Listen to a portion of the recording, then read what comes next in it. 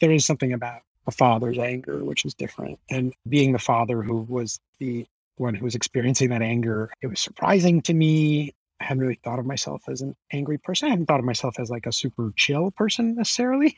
But I was kind of disappointed at how angry and frustrated I would get with Raffi. I'm Matthew Philp.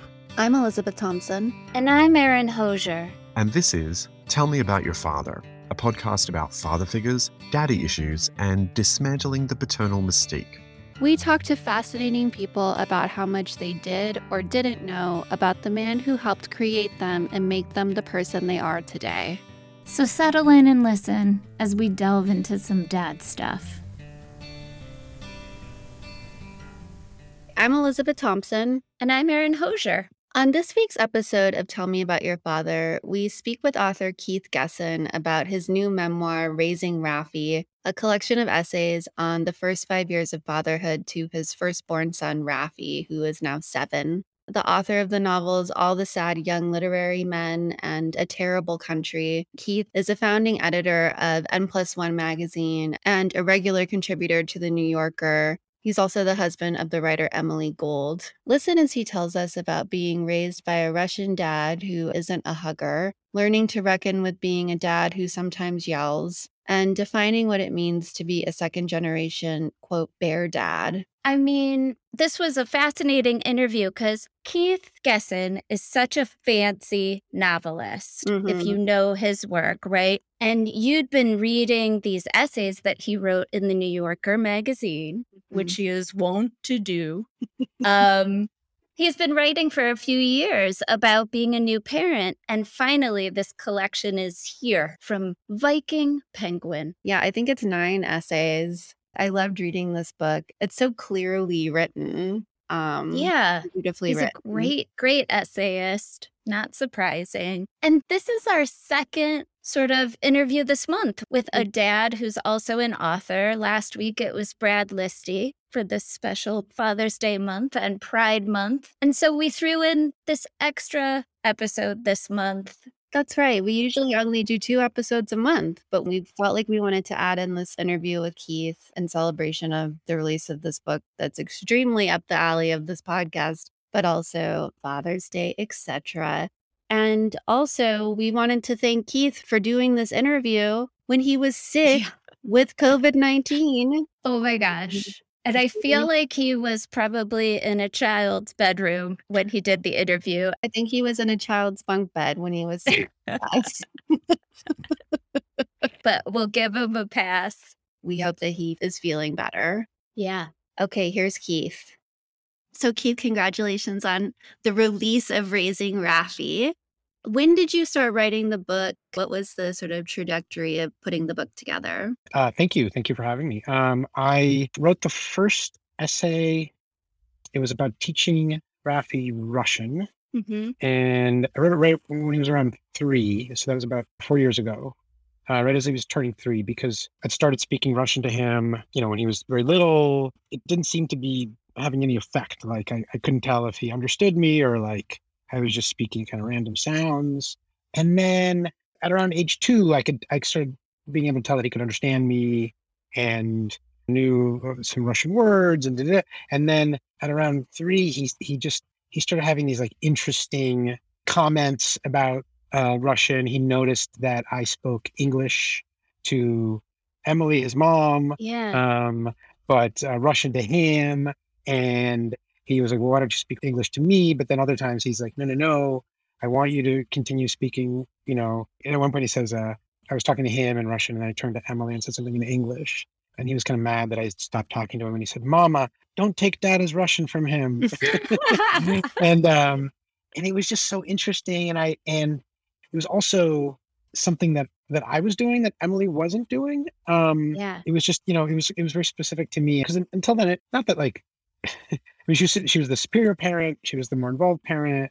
It just kind of felt like it was her intellectual domain. And with the Russian, it was like this thing that I was doing. And then I started kind of reading up about it, about bilingualism. And I found this fascinating diary kept by a linguist in the 30s and 40s who was teaching his daughter German while living in the United States.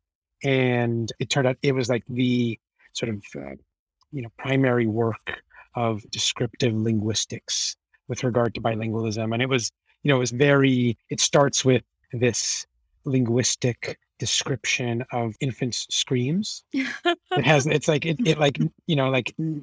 linguistic notation for how they sound. Yeah. Different kinds of screams. But it was very technical and it was very advanced. But it was, I recognized a lot of my own experiences with Raffi in it. So I was like, oh, this is so interesting. And I haven't really seen this kind of written about. So that was the first one I wrote, and it was kind of around the publication of A Terrible Country, so sort of part of the promotion for it. Mm-hmm. So I didn't really think of it as like the beginning of a long project. But then, a few months later, we were looking for school. It was like time to like figure out pre-K in New York, and it turned out to be super complicated and kind of fraught. And we had just had our second kid, Ilya. So Emily was kind of really like wrapped up with that. She didn't really like, and I ended up being the one who like was going to all these school tours, and I just found it so fascinating. So I wrote an essay about that.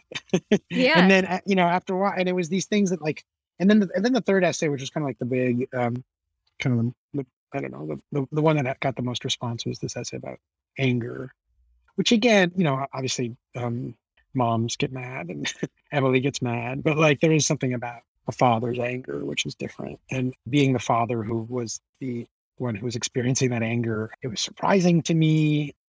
I hadn't really thought of myself as an angry person. I hadn't thought of myself as like a super chill person necessarily. But I was kind of disappointed at how angry and frustrated I would get with Raffi. So, and I really hadn't seen it described. Yeah. Yeah. And then, once I had those 3 essays and I was like, oh, this is like, I find this all so interesting, and certainly the most interesting thing happening in my life. Yeah. So, once I'd had a few of them, I started like secretly making little tables of contents, like in my notes app, and just being like, oh, like what are some other things that are pretty specific to like my relationship with Raffi as a dad that would be interesting to write about. So I guess it took about 3.5 years of kind of thinking and writing. Well, you talk about dad anger, which we'll definitely get to a little bit later in the interview, because you write so beautifully about how complicated it can be in moments where you want to scream at your kid. But one thing I really thought was interesting about, what you said in the book about being compelled to write this is that there wasn't a lot of books written about fatherhood that looked at the space between either I'm a dumb idiot or I'm like a magical feminist that gets everything right. Modern dad. Like that there's something in between that you aim to get at.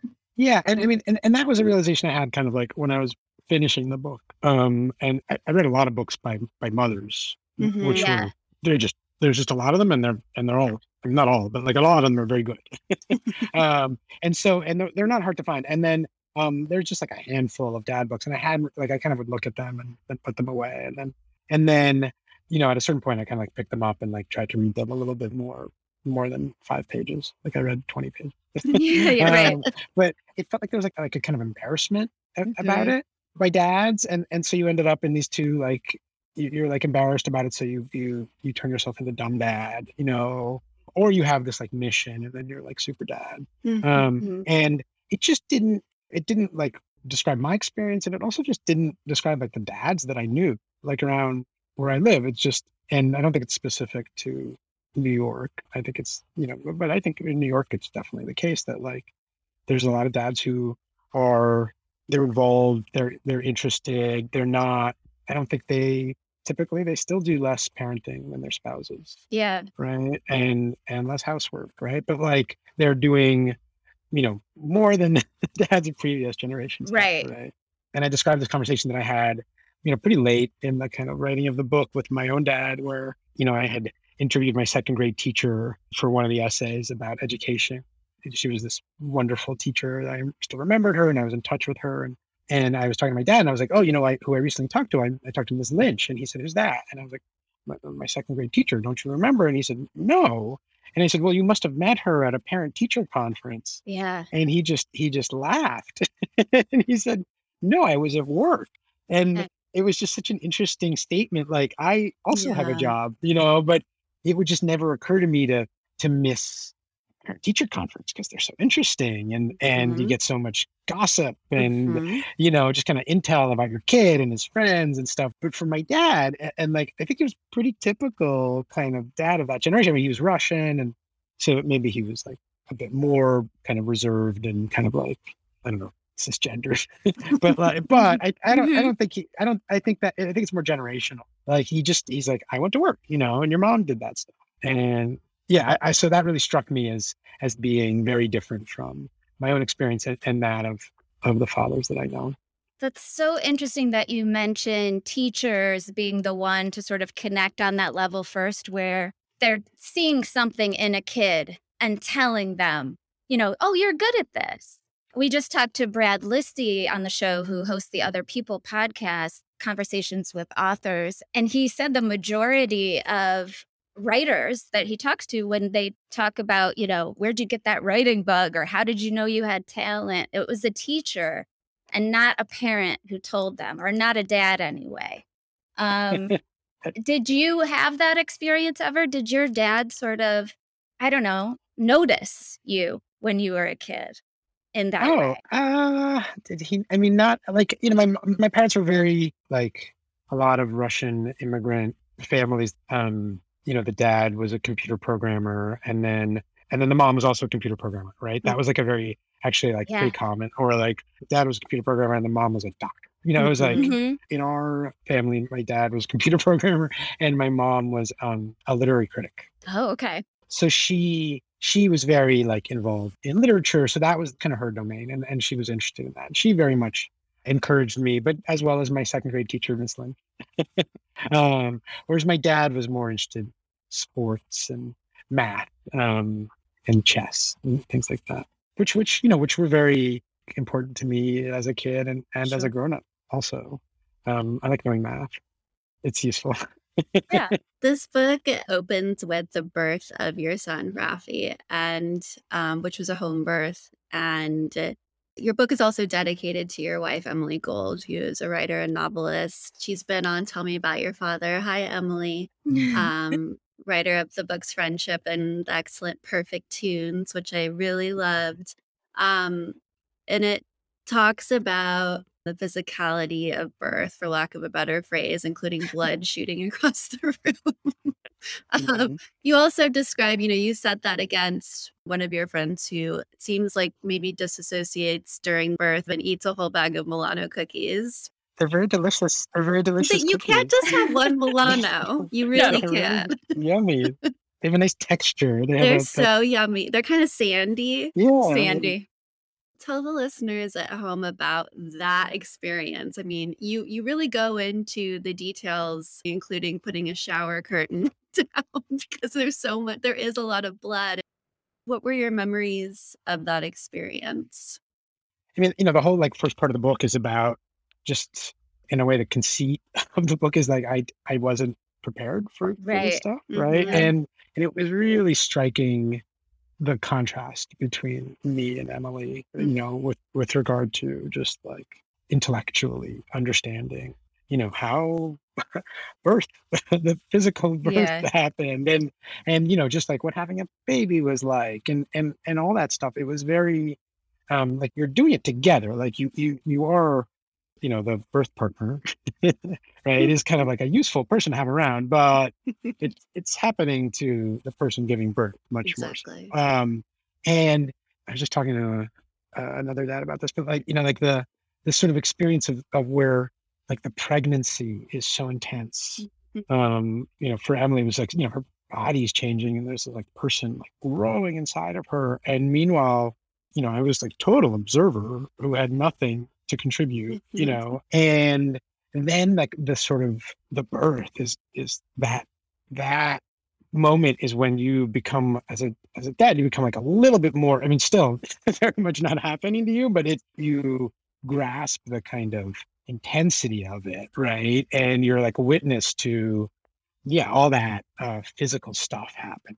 And then on the other end of it, then there's like a person there, and then you can be like a little bit more, then you like put your hands on him, you can touch him, in a way that you can't when he's in the womb. So I'm in a writing group with Rebecca Curtis, who's a wonderful short story writer, and she's always encouraging us to like be more physically detailed, and that scene actually she was like, I need more like grody stuff in the scene. So we have her to thank for some of those details.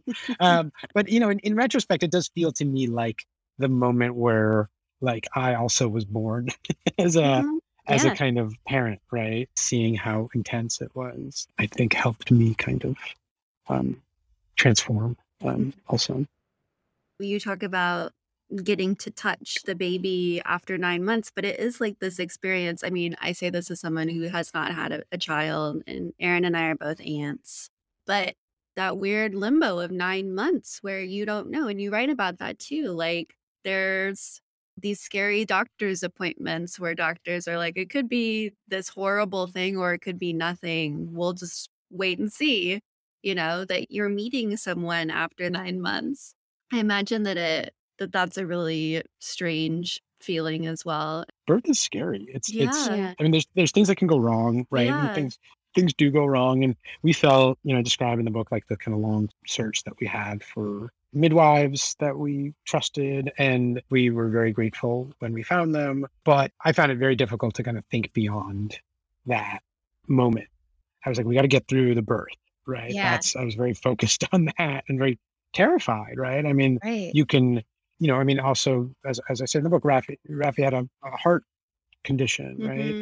That his heart was skipping a beat a couple of weeks before the birth. And we were really kind of very much thinking about that. And during the birth, they kept kind of checking his heart rate and it was still skipping a beat. And then as soon as he was born, it stopped doing that, which is what the pediatric cardiologist had told us. But, so nerve-wracking. It was nerve-wracking. And so, so you're very focused on this like incredibly, intense process of birth. And then I found it, and I think to a certain extent, Emily also like found it hard to think about what's on the other side, but then suddenly you're there on the other side. I mean, we had, it's funny you mentioned kind of meeting this person after 9 months, but like we had this idea that we didn't have a name, which was a terrible mistake, because, in addition to all the stress of having a newborn, if you don't have a name, that's like another thing that you have to be stressed out about and have like meetings about, Totally. We have to have a name. I'm scheduling and putting on the Google Calendar, like 5 a.m. after this meeting, maybe we could have a name meeting. Yeah. Titles. Coming up with the titles. But we were so dumb that we thought that once he came out and we met him, you would know. Then we would know his name. Yeah. But he was just like a newborn is just like is like doesn't even open his eyes really, like for the first 2 weeks, right? He's just like lying there asleep and does not really have a personality. So with the second one we came up with Ilya, we came up with that name in advance. That's very true. I mean, you describe Rafi as looking like a little gremlin in a loving way. You lovingly describe him as a little gremlin when he's born, but newborns typically are like little gremlins or tadpoles when they're born. So it's like that's a really good point. You hear that story of parents being like, we met him and we knew he was a Wolfgang. Ralph or a Wolfgang, and it's like, no, you didn't. You met a gremlin. I mean, also like he was like covered in goo when he came. It was like some sort of yellow goo, and then but then he was like purple. He was a weird color. It was just it was not. I mean, we loved him, but it wasn't. And now he's like this very beautiful child. But newborns are not cute. How long did it take to find that name then? Oh, then became your book title. It was very stressful. It was we had a deadline. I mean, I think at the hospital, I'm not sure about this, but I think they make you have a name before you leave. Certificate, yeah. For the different birth certificate with the home birth, you can kind of put it all, but like it's like they need to like mail it. Like the midwife needs to like mail it like within a week or something. Right. And so she was like on day like 5, she's like, okay, hello. Yeah, what do you guys think? So we worked right up until the deadline.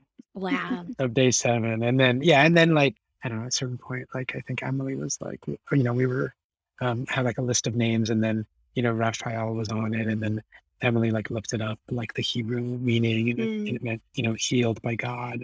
And we were like, like he was also healed because he had this heart condition. Yeah. So now it's immortalized in literature. Yeah, I hope it doesn't change it.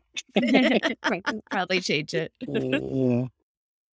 People are always asking people who write memoir and about their personal lives. And certainly Emily writes about motherhood and just puts it all out there. And now that you have, do you ever worry about, what the kids will think when they're older? How do you reconcile personal writing as an author? So I'm actually writing an article right now about on this very subject, about kids who have been written about and what they think of it as adults. So it's very complicated. I talked to Shirley Jackson, wrote these wonderful kind of comedic essays about having a bunch of kids. And living in this big house with them called Life Among the Savages, and then Raising Demons is the other one. So these 2 collections. And they're really just like, they're so funny. So I talked to her oldest son, who's kind of like the main character in a lot of them. And he's a little rapscallion. And he's now like almost 80. And he's the executor of the estate. And he has very fond memories of kind of featured in these things. And these creepy stories. Yeah, well, they're not actually creepy. They're very funny. They're it's not in the creepy Shirley Jackson mode. Okay. Mode. Yeah, but So and she would take them out for like once when one of these was published in a magazine or a collection had come out, she would take them out and get them presents. Yeah. To like give a piece of the action, which I thought was like good advice. It got them sort of invested or corrupted. But then other people have had different experiences. It is very fraught, partly just because one person who had sort of been written about by his mother was like, people feel like they know me, when they don't know me. Yeah. But my overall conclusion is that it's when the relationship is not good, when the book tends not to be the main thing. Yeah. It's a thing in this not good relationship, but it's not the main thing, right? Like, there was a book and then there was a divorce. Right. And then the kid didn't see his father for 20 years or something, like something like that. Like, and then you're like, oh, that's not the, and the book is kind of like, people are like, oh, it's because of this book. And you're like, no, it's all this other stuff that's going on. So there's a kind of totality in the relationship. And I guess my hope is that in the totality of like my relationship with Raffi, that overall we'll have a good relationship, and that the book will be like part of that good relationship. But if we have a bad relationship, then it'll be part of that bad relationship. Yeah. Yeah. Well, what does he feel about it now? Because doesn't he have some choice questions for you about your motivations around the title? And focusing on him versus his little brother. Yeah, I mean, he's had like, he just turned 7, so he's 7. But he goes, he can read, so he will occasionally kind of like dip into it. He will, and yeah. Oh my God, it's like Lion. The publisher keeps sending me copies. I can't hide them fast enough. Oh no. But he read something in the afterword about how he used to get up on a chair and then put another chair on top of that to get candy out of the closet. He's like, that's not true. I don't do that anymore. Yeah. And I was like, okay, but you did until like a few weeks ago. Do that every morning. So he's very funny. I mean, he said something to Emily the other day. He was reading. He's like, this should be called this shouldn't be called Raising Rafi. It should be called All of Dada's Thoughts. Oh, Which I thought was like, I'm like, So yeah, that's good. correct. That's great. And Dada's then, Thoughts. and then he was mad at me. And he's like, I'm going to write my own book. It's going to be called Raising Rafi is Fake. Everyone's a critic. These kids.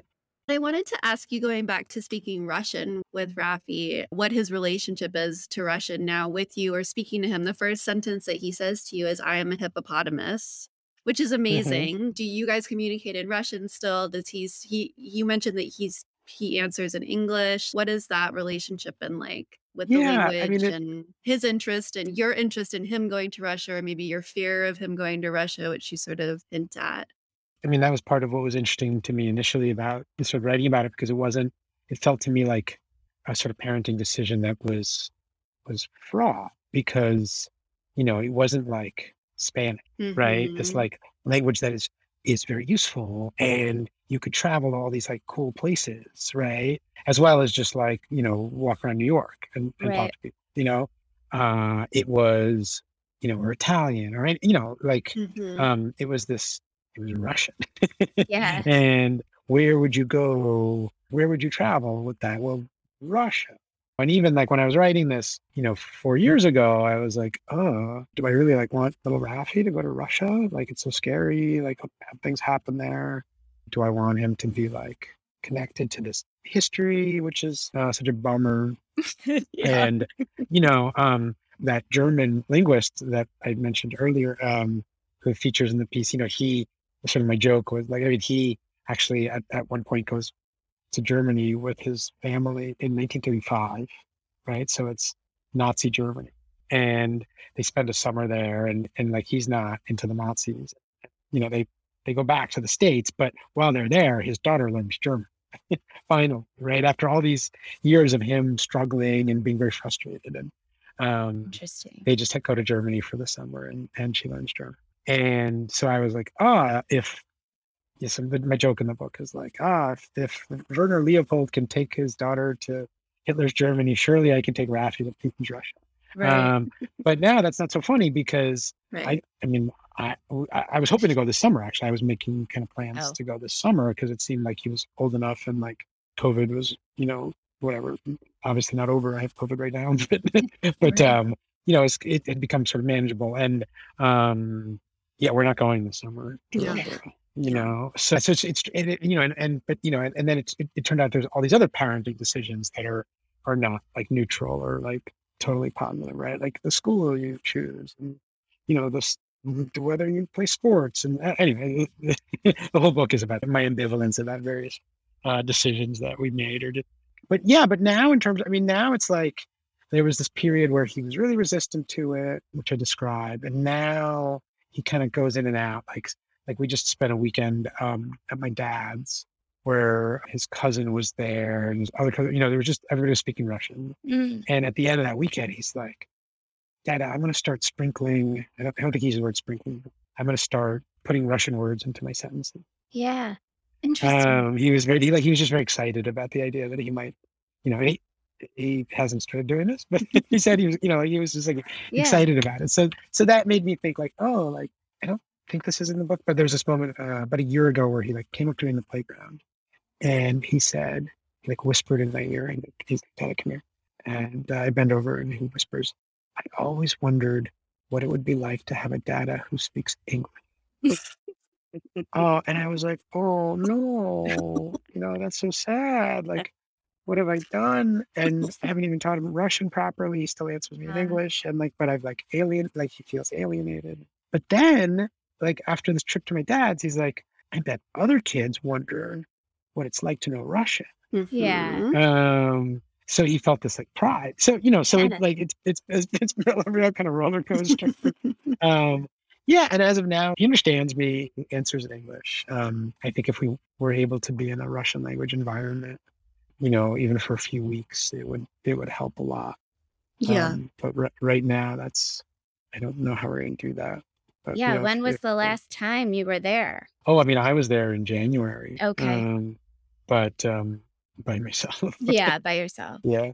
if there's a revolution in Russia, Yeah. and democracy rises again, then I think it'll be really fun to take Matthew there. Oh, hi there. This is Matthew Philp. When we started producing Tell Me About Your Father back in 2019, Erin and Elizabeth and I did a lot of research into the best podcasting programs. One program that we're happy to have found and still use is Anchor by Spotify. It's the easiest way to make a podcast with everything you need all in one place. Anchor has tools that allow you to record and edit your podcast right from your phone or computer. When hosting on Anchor, you can distribute your podcast on listening platforms like Spotify, Apple Podcasts, and more.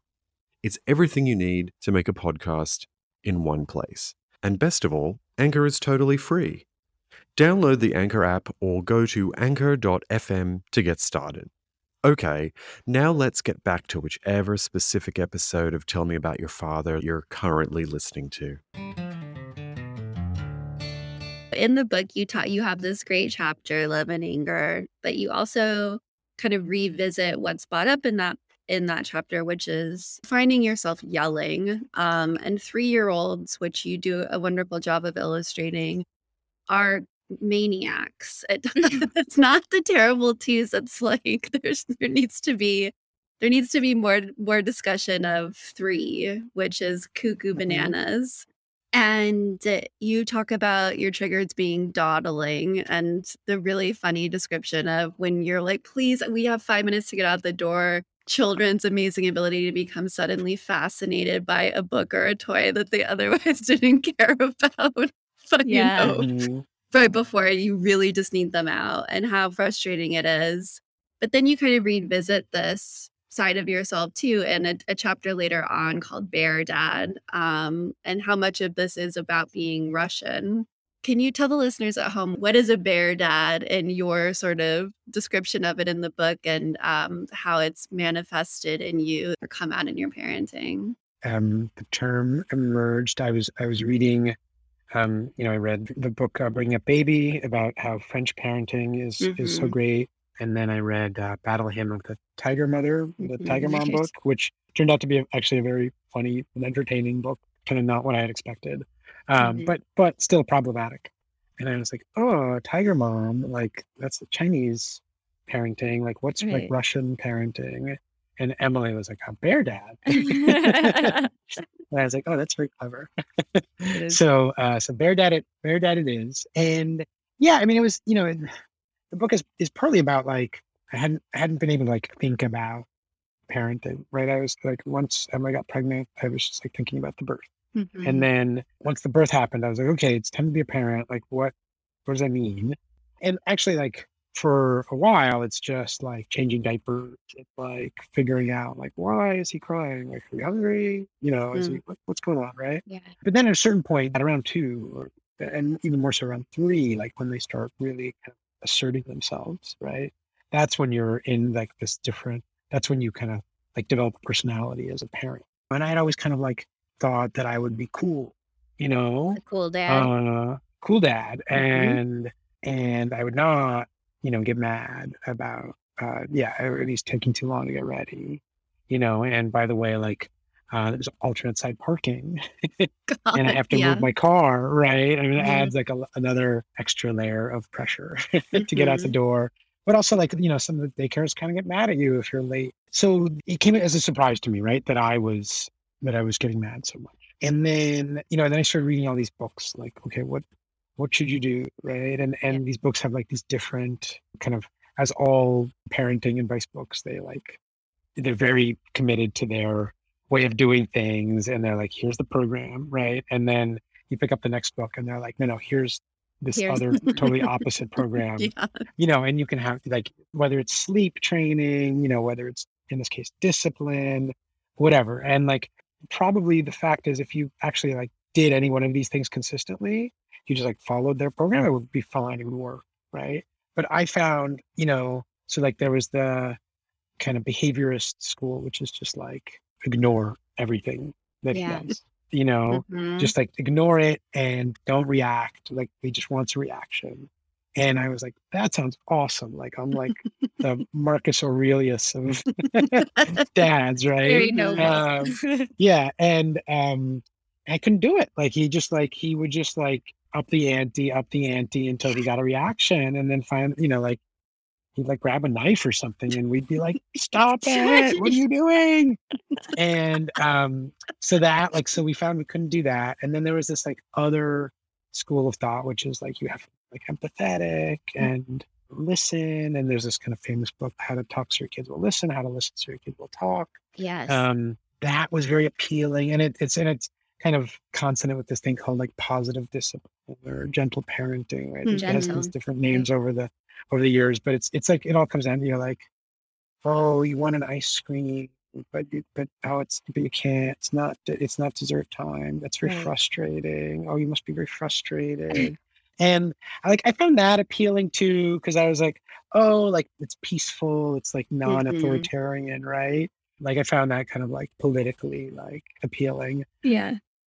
But I really couldn't do that one. Like, ooh, that was not for me. No. And also Raffi, like whenever I would like, this kept happening. Like I would like go back, I'd be like, I failed to do it, but I'm going to go back to the well of like advice from the positive discipline people. And then I would like go and do it. And Raffi would just like, be like, what are you doing?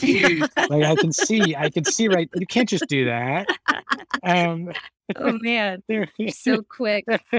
Yeah. There was one of the, I forget her name because she's like the big positive discipline person. She's like, when like the older sibling is like, really like harassing the younger one, you should, instead of like, you want to just like yell, right? Mm-hmm.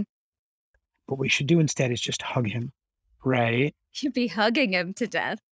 Well, and I was like, oh my God, that's so interesting. Yeah. Well, no, but no, the first time I did it, he was like, oh, okay. Instead of being yelled at, I'm being hugged. And then the second time I did it, he's like, you can't just hug someone. You can't just hug someone for no reason. So then I was like, okay, that's not working. So I was like, okay, what? I'm reading these like parenting manuals. I can't actually like carry this out. And then I started reading those like international parenting books, right? Yeah. And like those books are all supposed to be about how like Americans are bad parents and people in other places are better parents. And like the Tiger Mom does that in a satirical way. Mm-hmm. And the Bring a Baby does it in an earnest way. Yeah. Very effective, but like kind of evil. It just pushes all the buttons of like American readers. Yeah. Without really offering a genuine solution. Because like the thing that you realize is like you don't live in France. Yeah. And you don't have like this free high quality daycare. I was just gonna say. Yeah. That's and like, and there's all this stuff about like you should pause before you pick up the baby. And that's why French babies sleep through the night. And then halfway through the book, she reveals that actually French women don't breastfeed for very long. Interesting. Right? And when I read that, I was like, oh, of course the babies sleep through the night. They're not breastfeeding. So they're not like, they can't wake up and like get mama, Yeah. And so, like naturally they're going to sleep through the night earlier. It's not La Paz. La Paz. Anyway, so yeah. And so, reading all those books, and then I read this very interesting book by a child developmental psychologist who looked at children in different places and in different countries around the world. And kind of the argument of that book and this whole kind of school of developmental psychology is that like child rearing practices are very historically embedded, and, you're going to parent the way that like your society has parented like traditionally, but also like, given the kind of various incentives and like the economic conditions, right? And so, like the really interesting example in that book is actually in Russia and Estonia, which culturally are quite different, but historically, and this observation was done in the late 90s. So at that time, it was like this post-Soviet period where the economies had collapsed. So the researchers found that the parents and grandparents did a lot of explaining of the material world to the children, but it wasn't because they were like pedagogically inclined, it was because they had no money and they were doing subsistence farming, right, at their dachas. And so they would like explain to kids like how you raise vegetables and how you cover them against the frost. And similarly, like if an appliance broke, like the toaster oven broke, you wouldn't just go out and buy another toaster oven because you can afford it. You would fix it. Right. So you would explain to the kid how you were fixing the toaster oven, right?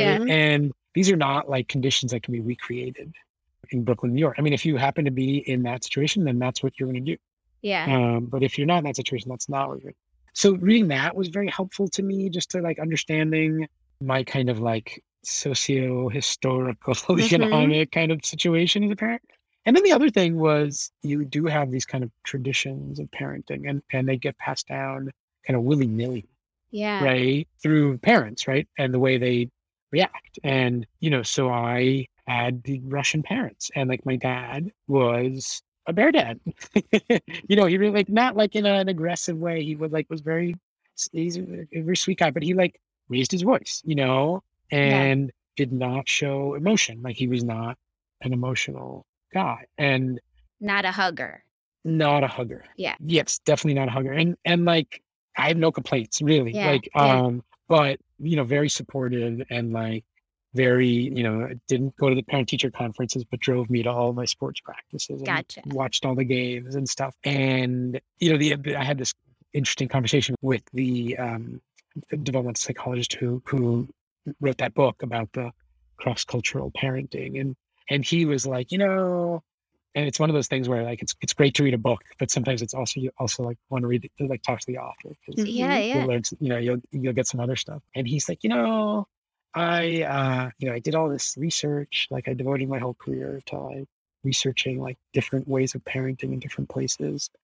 And then I had a kid and I found that I was just parenting her the way that I was parented. Wow. And I didn't even like the way that I was parented. Wow. And I couldn't do anything about it. That was very enlightening to me, that moment, because I was like, if this guy can't, you know, like reinvent himself as a parent, like I'm not going to either. And I can't do these things that these like parenting books tell me to do. You know, it's like my personality is not capable of it, you know, and that's okay. That's okay. Like I'm like a quasi bear dad. Right. I'm Americanized, so I'm not like quite like my dad, but like I have that in me.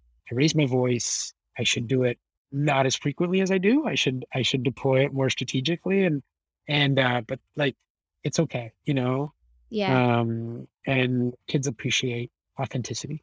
Yeah. Well, to your point that your son knew when you were trying all these different advice tactics. Right. Yes, he's like, that's not you, Dada. But I love in that section, Keith, when the author of the very academic book that you read is like, I find myself parenting the way my father parented, and I hated the way I was parented. Yeah. But you talk about the tragedy of parenting. You use that phrase, and the tragedy of having kids, which is they're only so little for so long. And that, I mean, I only have watching my 5-year-old nephew get older from afar to compare it to, but like my sister talks about, like, she can't even think about the day he doesn't want to read with her in bed at night.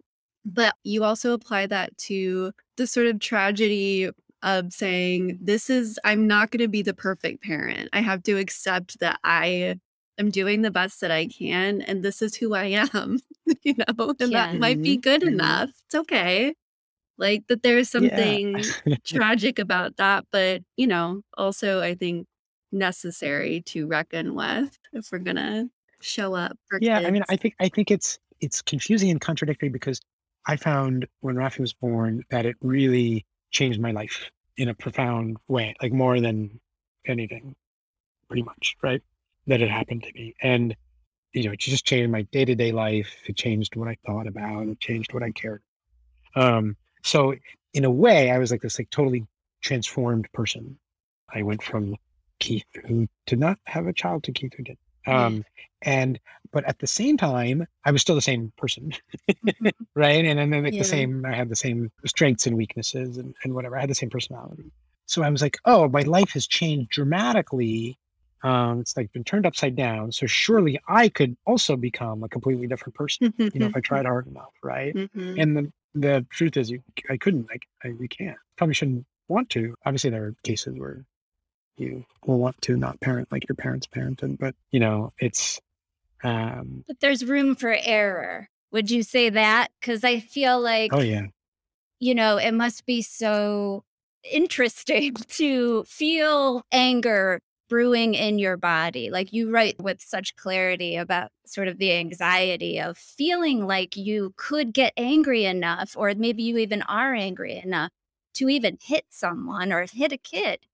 But then you bury it and therefore don't do the bad thing. But I feel like not enough men talk about, or people talk about, what that feels like and how out of control and the fear around that. And I feel like if we understood that more, I think we could maybe forgive the generation of parents and the generation of parents that they came from, where it always was a hitting thing, So I feel like maybe I'm projecting, but that would be my biggest fear, is like, oh, I'm going to make a mistake that feels so catastrophic within the realm of today's parent. And also coupled with the pressure of, what is it, that a child's personality is pretty complete by the age of 3 or something, really like, oh shit, you can't take that back. How do you deal with that kind of pressure? Yeah, I have to, I really, those things when they're like, by the age of 3, it's all over. I hate that also. Man, it can't be true. It can't be true. No, and I think they're saying like it's important to not just like pop your kid in front of a TV for 8 hours a day, until the age of 3. But like clearly that's not the case. Like even I, in my late 40s, despite what I said earlier, people can change, even past the age of 40, right? Much less the age of 3. And that's the thing, is like you're like, I have to be a good parent, and then and then it's like. And then one day you're like a really good parent, and then it's the next day. And you have to get up and do it again. And nobody's like, and nobody remember, your kid doesn't remember how you were such a great parent yesterday. And then, but like similarly, like, you like lose your temper and just like don't have the patience like one day, but then it's the next day, and like, and you do get like, kids are pretty forgiving, and like, I mean, kind of sometimes tragically, right? But have you asked for forgiveness? Have you had to ask forgiveness from Raffi, and how did that go? Oh, I mean, all the time. Constant. I mean, but sometimes, yeah. I was saying sorry about something yesterday, and he said it's too late. It's too late to be sorry, and I was like, no, it's probably not. It's never too late. That's perfect. I don't know. Yeah. And I like, I hug him a lot. I am kind of a hugging dad. I just spent a long weekend with them, and there were a lot of conflicts between Raffi and his younger brother. But so Raffi like deploying the hug when Ilya was really sad, he would give him a hug, and I was like, oh, nice, Melting. Good. That's great. I was curious about your mom. I know that you lost your mom when you were a teenager to breast cancer. And you talk a lot about the influence of your father. You describe a scene of which you referenced before, of being a little kid and another boy getting beaten up, and you call for your dad's help to come break it up, and he yells, figure it out yourself, out the window at you. Fair dad. But what kind of a parent was your mom like, and do you see ways that your mom has influenced how you father? Oh, yeah. I mean, geez, the podcast is called "Tell Me About Your know, Father." we weren't You twist. didn't prep you. Sorry, Keith. I mean, she, my mom was I was the younger child, and by 8 years, so I was kind of like the baby. So not quite an only child, but almost. So I was very spoiled, in the kind of context of being like a Soviet I'm a guy. So maybe not what comes to mind when I say spoiled, but but very like sort of fussed over and paid a lot of attention to. And my mom was just very interested in like what I was reading and read to me until I was 7 or so. And I remember that. She read me the Moomin books. That's kind of the thing that I remember most, her reading to me. And yeah, just kind of like really was interested in my like intellectual development. And I have to say, the person in our family who does that is Emily. Like, she's the one who finds all the books for Raffi. Yeah, like she's like a genius at like finding like interesting kids books for him to read and enjoy. And I am like more like sports and Yeah. Well, let's talk about sports. How do you Sports and violence. Did you wait for him to show that interest? What is it about sports and men and the competition? Is that's sort of the lesson, or one of the main lessons, is like prep for the competition of life? Maybe. Oh, or is it just entertaining and fun? I think it's fun. And, I mean, my argument for sports, which is Emily disagrees with it, but like, I think boys in particular have a ton of energy, you know, and Raffi has a lot of energy. And, one way of like working that out is by playing sports. Yeah. Right. And it does, and sort of like team sports are nice for learning how to, just kind of like work with someone. And it's kind of a more, I don't know, it's like the easiest way to like make a little team. Like if you are, I guess they do like team projects in school and stuff, but it's always, I remember school and school was, actually in a team project, like one person would do everything and everybody else would just sit there. Right. Right. I mean, it actually is like team sports, actually, like you have to like play as a team. Yeah. Pass the ball and stuff.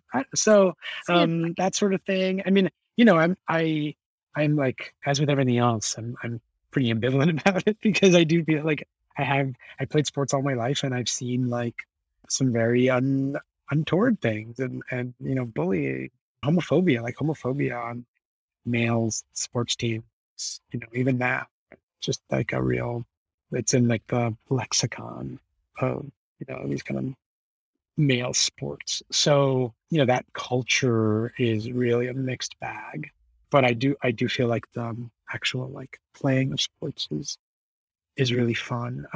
At this point, Raffi has kind of like made it clear to me that he doesn't want to play sports.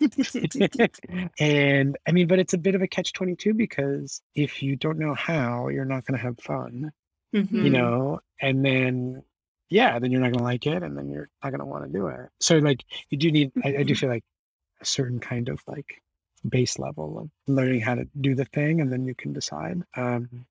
So I haven't totally given up. Yeah. But his brother actually is very athletic, so I have my eye on him. I mean, I like what you say, Keith, in that essay about that sports taught you how to lose too. Like that you learned how to persevere, and like sort of like the lessons that come with defeat, but also, winning. But then I think what's good about that essay, because my brain goes to like, but Keith, you can't abandon the literary dorks. Like you can't be a sports guy. You have to be a book guy. But you do talk about kind of walking that line, I think, in high school. Like I was always suspicious / jealous of the athletes in the, advanced English classes or the whatever, where it's like, you don't get to be both, damn it. You can pick one. But you have this sort of poignant ending to that essay where Raffi is at a playground, and there's like an arty shy boy and some mean boys, and he leaves being friends with the arty shy boy after the mean boys are too mean, and you feel sort of a sense of relief about that, right? Yeah, and he just may not want to play sports, and that's okay. It's right? totally okay. It's totally okay. And maybe he can be in a band. Be awesome. I never learned how to play an instrument. So he just got his hair colored blue. Yes. So he looks pretty punk rock. Yes. These days. Yeah, I mean, I don't, so like, yeah, so the sports, I'm like, it's something that I really enjoyed, and it's something that like I could teach him how to do, and I've taught him taught him how to skate to an extent, and it's like, I would love him to have this, but only if he wants it, and if he wants something else, then that's great too. But it is tricky to kind of like know where to push and where to kind of hang back, and I'm still figuring that out. Aaron, take us out. You're so successful. Is fatherhood the most adult you've ever felt? Like when you have such an illustrious career, young, I don't know, it feels like parenthood is just like the icing on the cake. But I mean, would you say that? Or do you feel even younger and less aware of what the hell is going on? I don't know. I mean, certainly it's like, it's the most difficult. I mean, it's the most like frustrating and repetitive. Expensive, I would imagine. Expensive. Oh my God. Yeah, we didn't talk about that. Expensive. Oh my God. Yeah. It's so, the childcare. But pretty soon both kids are going to be in public school. Okay. And that's going to be so amazing. A friend said when his child entered pre-K, which is when it starts being free, he wept. Oh, wow. I believe it. But certainly it's definitely made me feel like connected to the world in a way that I wasn't before. You're just going through this thing that everybody else, that so many other people have gone through, no matter what else they're doing, right? Exactly. And it really does kind of connect to your humanity in a very kind of like basic, fundamental way. And I have enjoyed that part of it. Yeah. Well, thank you for being such a thoughtful father. Yes. And for writing this amazing book, Raising Raffi. Yes. Thank you, Keith, so much for your time. Yes. Thank you for talking to me. Tell Me About Your Father and Daddy Issues are created and produced by Aaron Hosier, Elizabeth Thompson, and Matthew Philp. You can always listen for free on Apple Podcasts, Spotify, iHeartRadio, Google, and anywhere you get your shows. Follow us at Tell Me About Your Father on Instagram and Facebook. Subscribe to our bi-weekly newsletter that accompanies new episodes at tellmeaboutyourfather.com. Oh, and Apple Podcasts is like the New York Times book review of platforms. So if you can, go there to rate and review us. We'd love to hear what you think.